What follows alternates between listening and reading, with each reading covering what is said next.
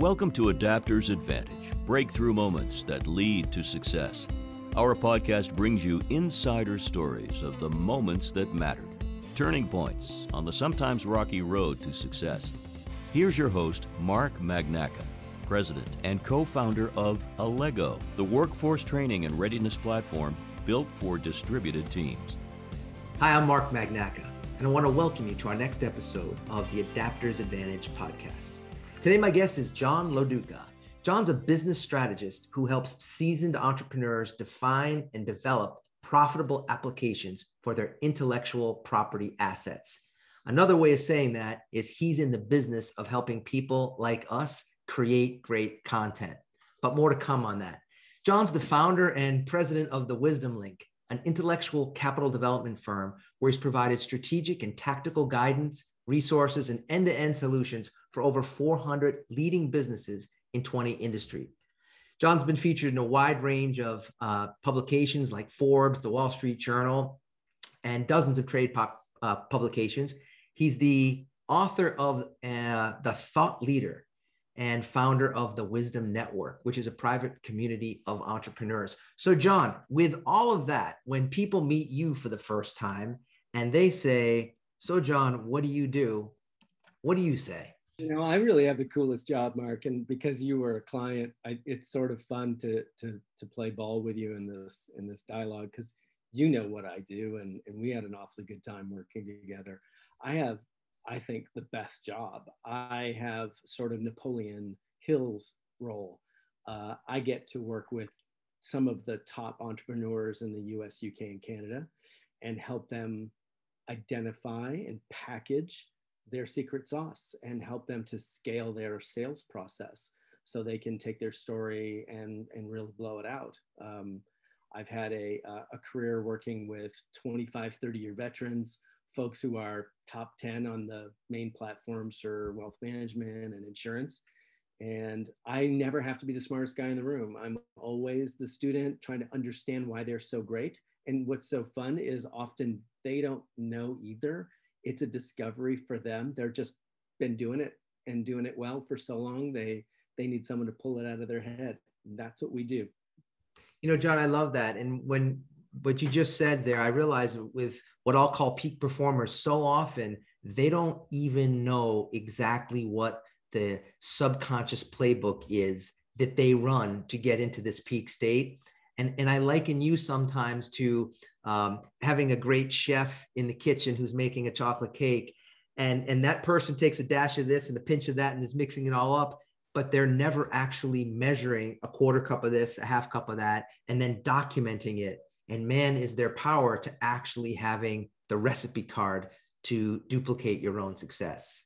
Absolutely. And I think for some careers, you're conscious competent because you're building formulas, you're an engineer, but the selflessness of outstanding advisors takes them out of themselves. They trigger and activate their gift actually by not focusing on themselves and taking their eyes off the commissions and not focusing on what is this going to, earn me.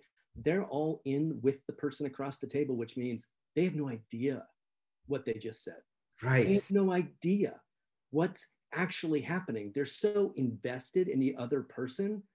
It takes somebody to dig it out of them for them to begin to map it and turn it into a sales process.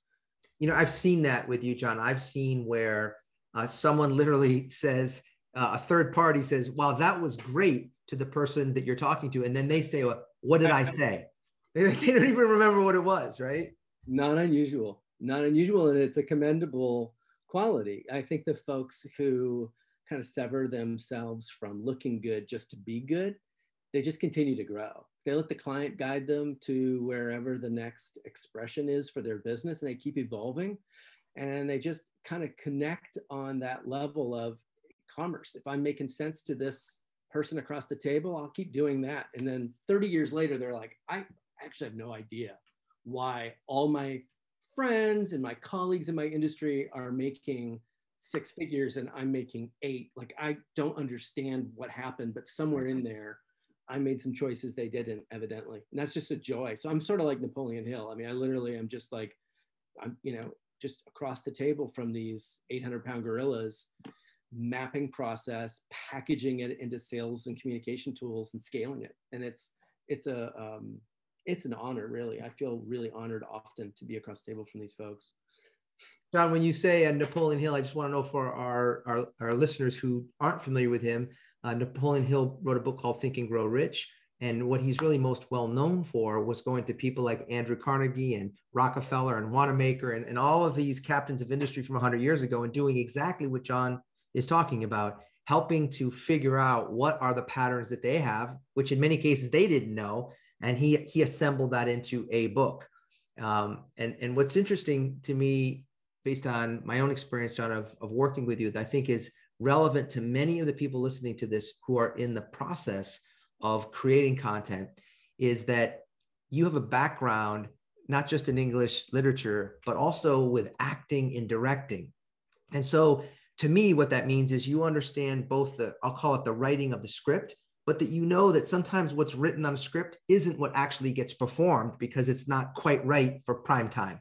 So what have you learned in your business, and how has that informed your thinking from your days as an actor and a director? You love talking about that. You just think I do. I mean, it's yeah.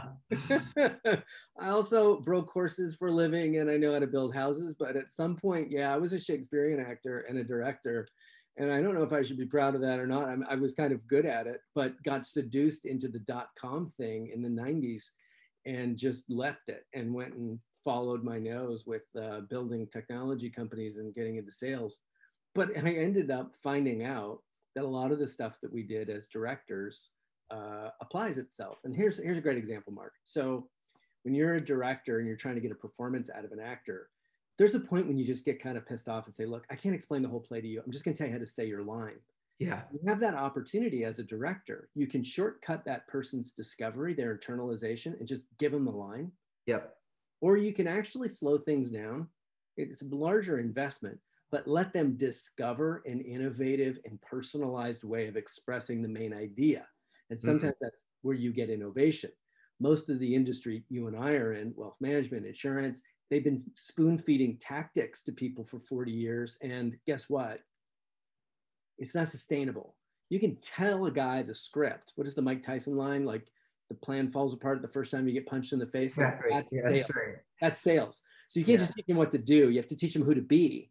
And as a director, honestly, you do learn to pull a performance out of someone. You can take the shortcut and feed them the line. Here's your script. Just memorize this. Say it like that. Or you can say, what are we doing here?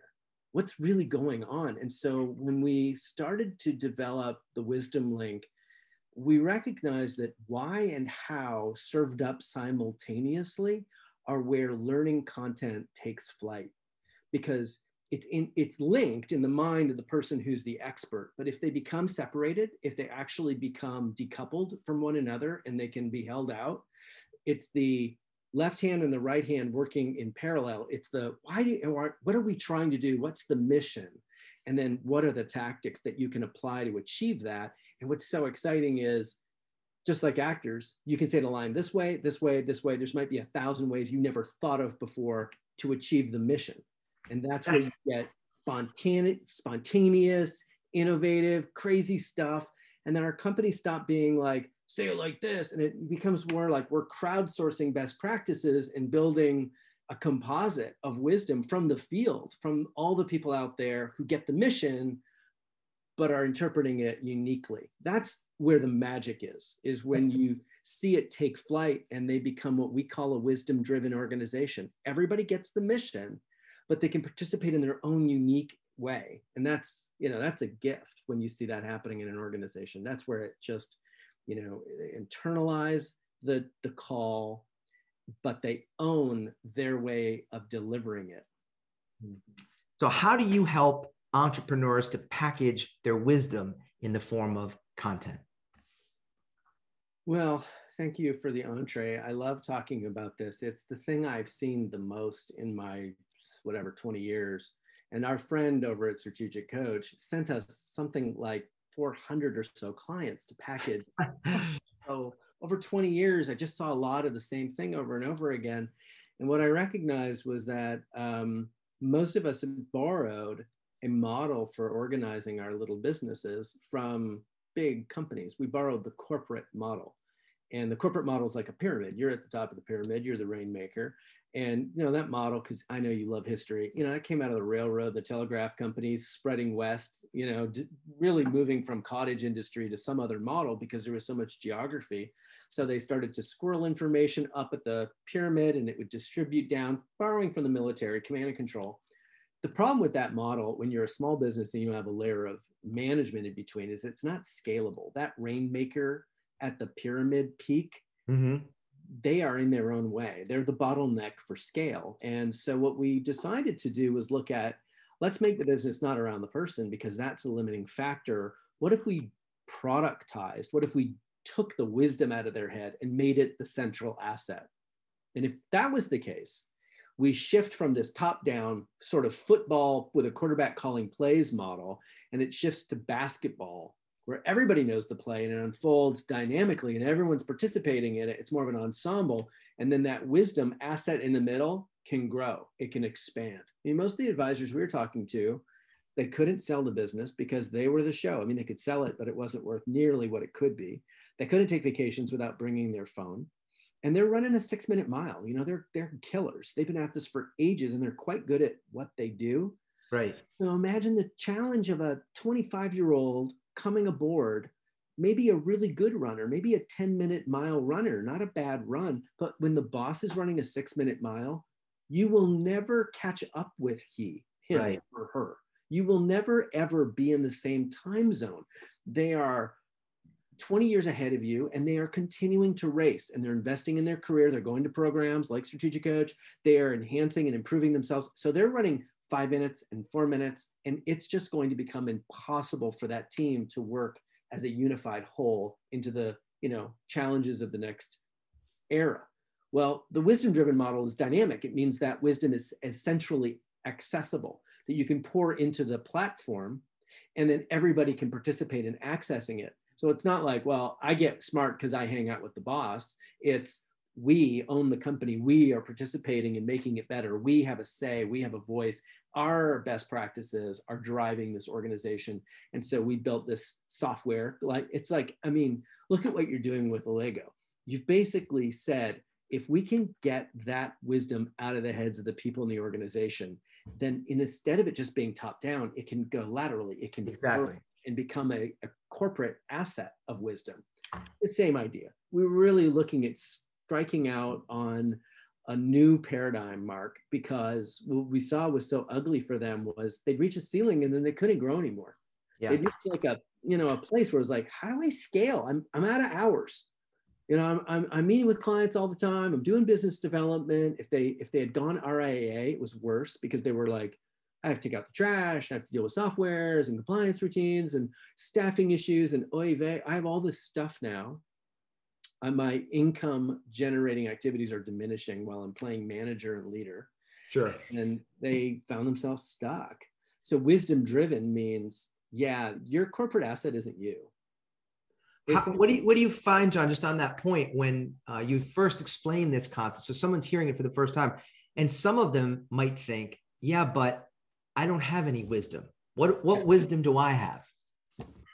Wisdom is such a hokey term. I hate to use it sometimes, but on the other hand, it really is the real thing. Wisdom is basically you not touching the stove twice. That's experience and knowledge used to ensure you have a predictable outcome for the future. And we have wisdom all the time. It's traditional wisdom. It's accessible.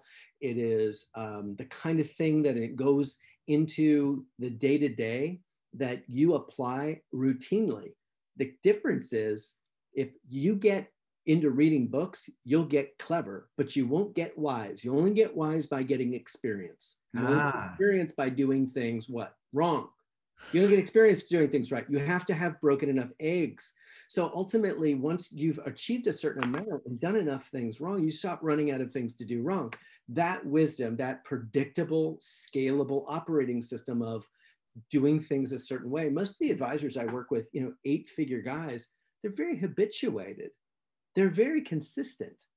They, men and women, consistently have these obsessive habits of how they do things. That's their secret.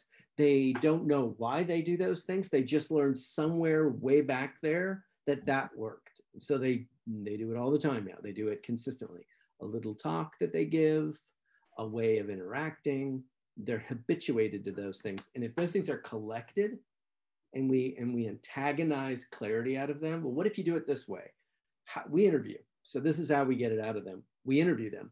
Yep. And they laugh, Mark, because they all get territorial. So I'll ask them just to piss them off. Well, what if we did it this way? Can't you just do it that way? And I get lectured. That's what I want. And I get it on camera.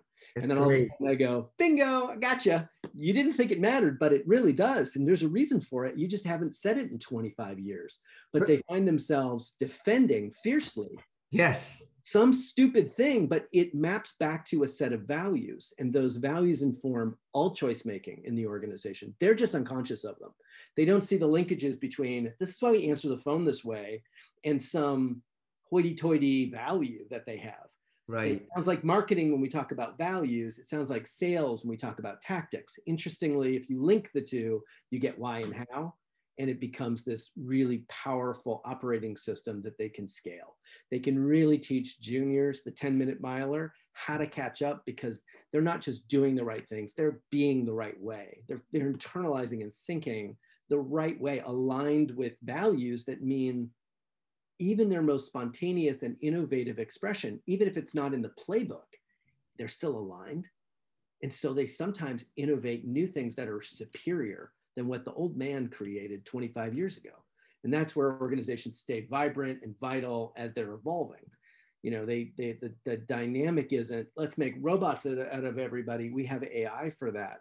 To leverage us as full humans, we have to teach them what's the mission.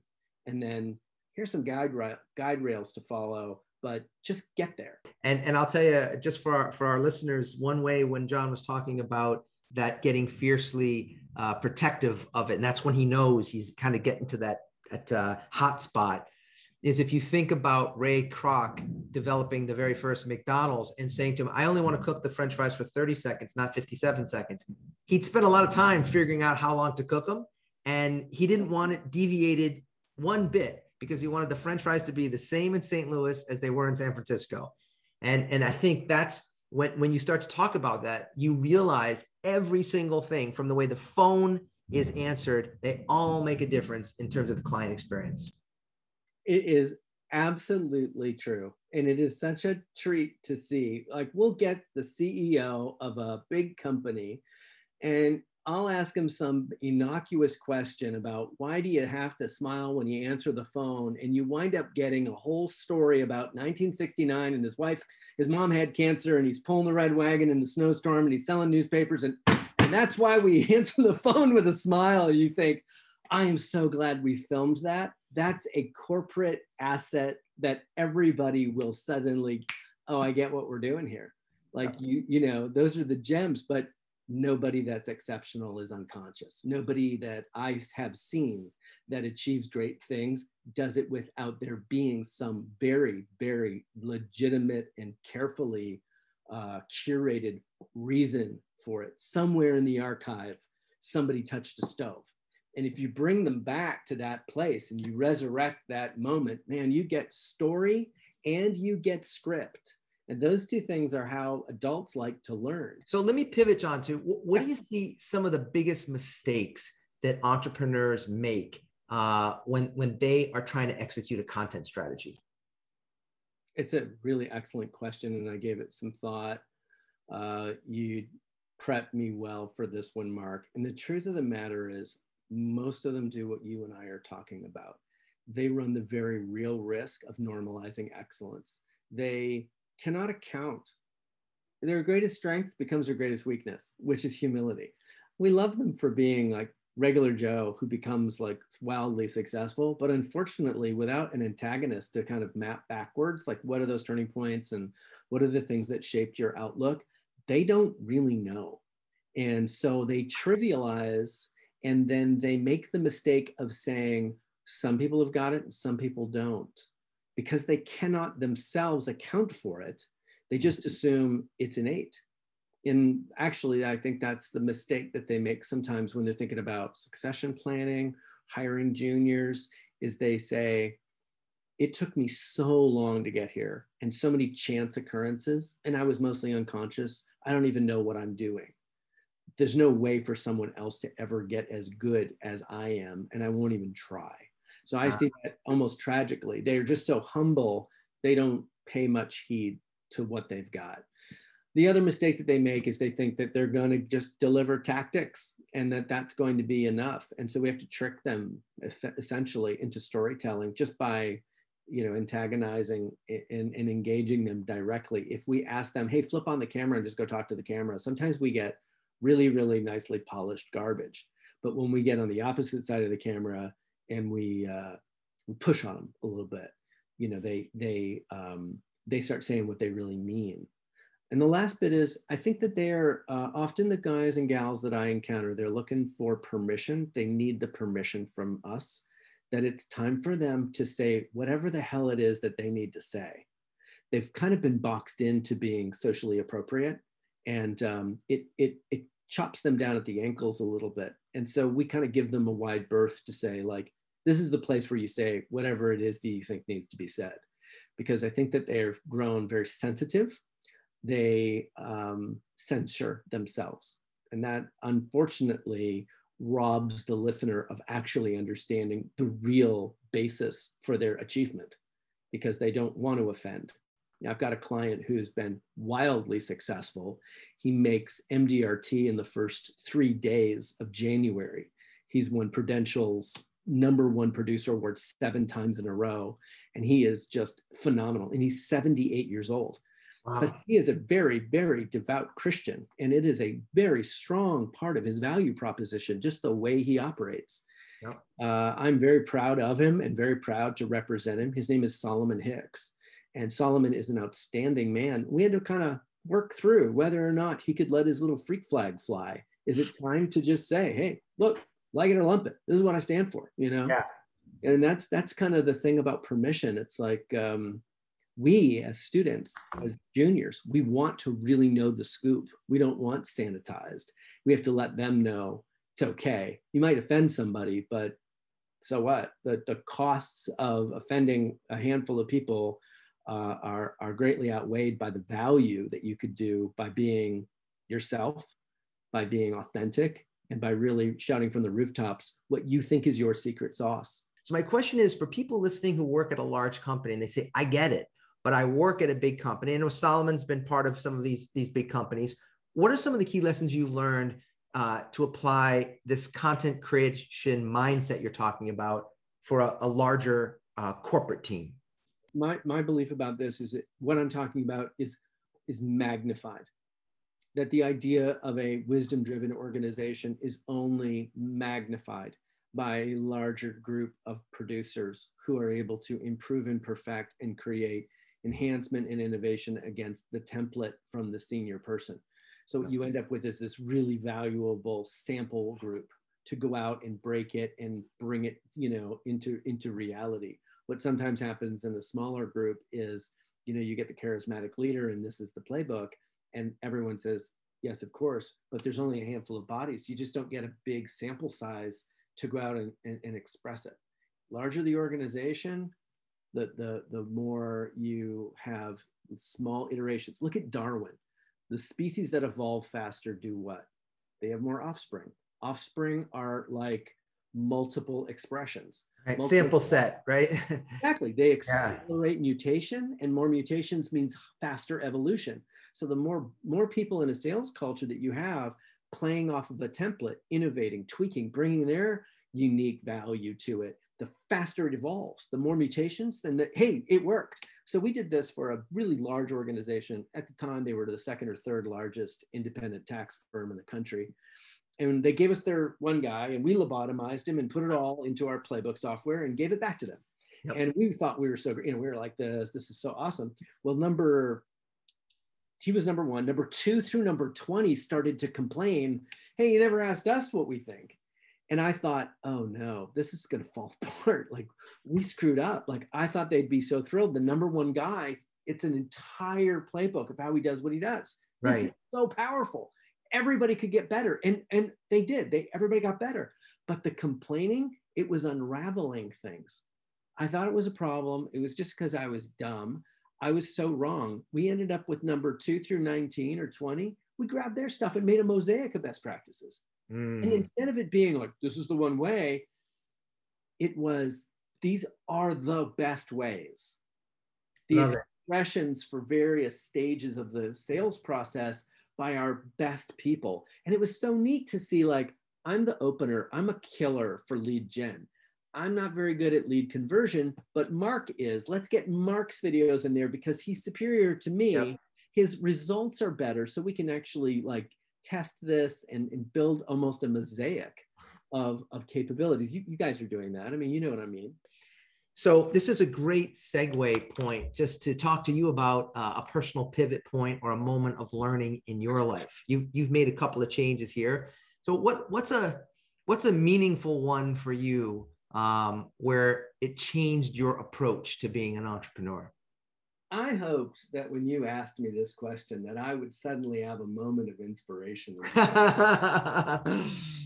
I think that the only smart thing I did in my career was to realize my limitation and build a business that was about capturing the wisdom of other people. That was the greatest decision I've ever made. It took me out of being, most of your listeners have never heard of me. I'm not a guy who's out there in the limelight. I'm kind of behind the scenes guy. And I love that. I love being the resource to these amazing men and women. And I think that was the pivot point, Mark. I never sought the limelight. I like to enable the helpers. And the men and women I get to serve, they're doing a lot of good out there. And so I love that I get to play that role. It's unpacking the totality of who they are as human beings in the service of other people. That's what makes them great. It's the story of the red wagon when their mom had cancer. That's what makes them great. It's all of it. It's not, I say this, or we have these products. That's where the mediocre, thrive, and they don't thrive. The guys and gals who are at the pyramid peak, at the mountaintops, they bring all of who they are to the table. And so what we're unpacking is the entirety of their wisdom, their whole life story showing up in selling insurance, which could be the most boring thing in the world. Right. Not when you talk to masters. When you talk to masters, it's a calling. Yeah. And so it's just a thrill to hear really wonderful, tremendous people who do the same thing over and over and have for years, continue to reinvent themselves by getting all the way back to that source code, that inspiration for them because of who they are as people. So when you try to get a team around that, 25-year-old can't access that story. He wasn't there and it's not his story, but the example, he can. The idea that what makes the guy at the pyramid great is that he brings his story with him. That young man or young lady can do the same thing, that they can bring all that they are, their passion, their inspiration, their empathy, all of that. They can bring that into the work that they do. And that'll sustain them long enough to do a bunch of stuff wrong and live through it and get good. You know what I mean? Otherwise, they crash and burn before they get a chance to get good at it and make a living. When you say that, John, you make me think of Robert De Niro in the movie The Intern. And you think about, for someone who's had so much experience from being Vito Corleone to being in Casino, to being in The Departed, like to being in all these movies, to then bring almost this sweetness as an old man, like in that role, and to be so good that you could be believable after having played all those other characters, and that the audience who still remembers you for those other characters will play along with you. The whole time I thought he was going to murder Anne Hathaway, but it didn't. Exactly, right? How could he do this, right? And so I'm realizing, like, that's the same concept for many of the people that you're dealing with, that you're working with. And it leads me to my last question. And it's based on this experience that we're talking about. What do you see as the most important skill that people need to learn or improve today? I believe most sincerely that with the abundance of example that we now have access to, you and I are a couple of Gen X guys, we're old guys. We remember analog. That people today have so many examples to get lost in the wake of other people. I think they forget that you just have to do you. And so authenticity, I think, is the thing that most folks have kind of lost a little bit. The strivers forget to be authentic, that's attracting. And I think seeing so many examples of who to be and how to be, I think it's easy to get lost in that. And absolutely, people can smell it, and you are enough exactly the way that you are. You need to just like be yourself, just do a phenomenal job of being you. That is so corny. I sound like I'm talking to a third grade class, but it's legit. I see it all the time. I see young men and women and even grownups who are, 30, 40, 50-year-old people emulating and aping other people's behaviors and mindsets because they think it's going to work. And it doesn't, you can't stand on somebody else's shoulders. And the other one is empathy. I think to a large extent, we forget sometimes we're working with other people with stories. And so, that's a thing in the industry that can be so horrific and demoralizing, is the demands on the producers are such that if they're not careful, they might forget that they're across the table from another full-blown human being.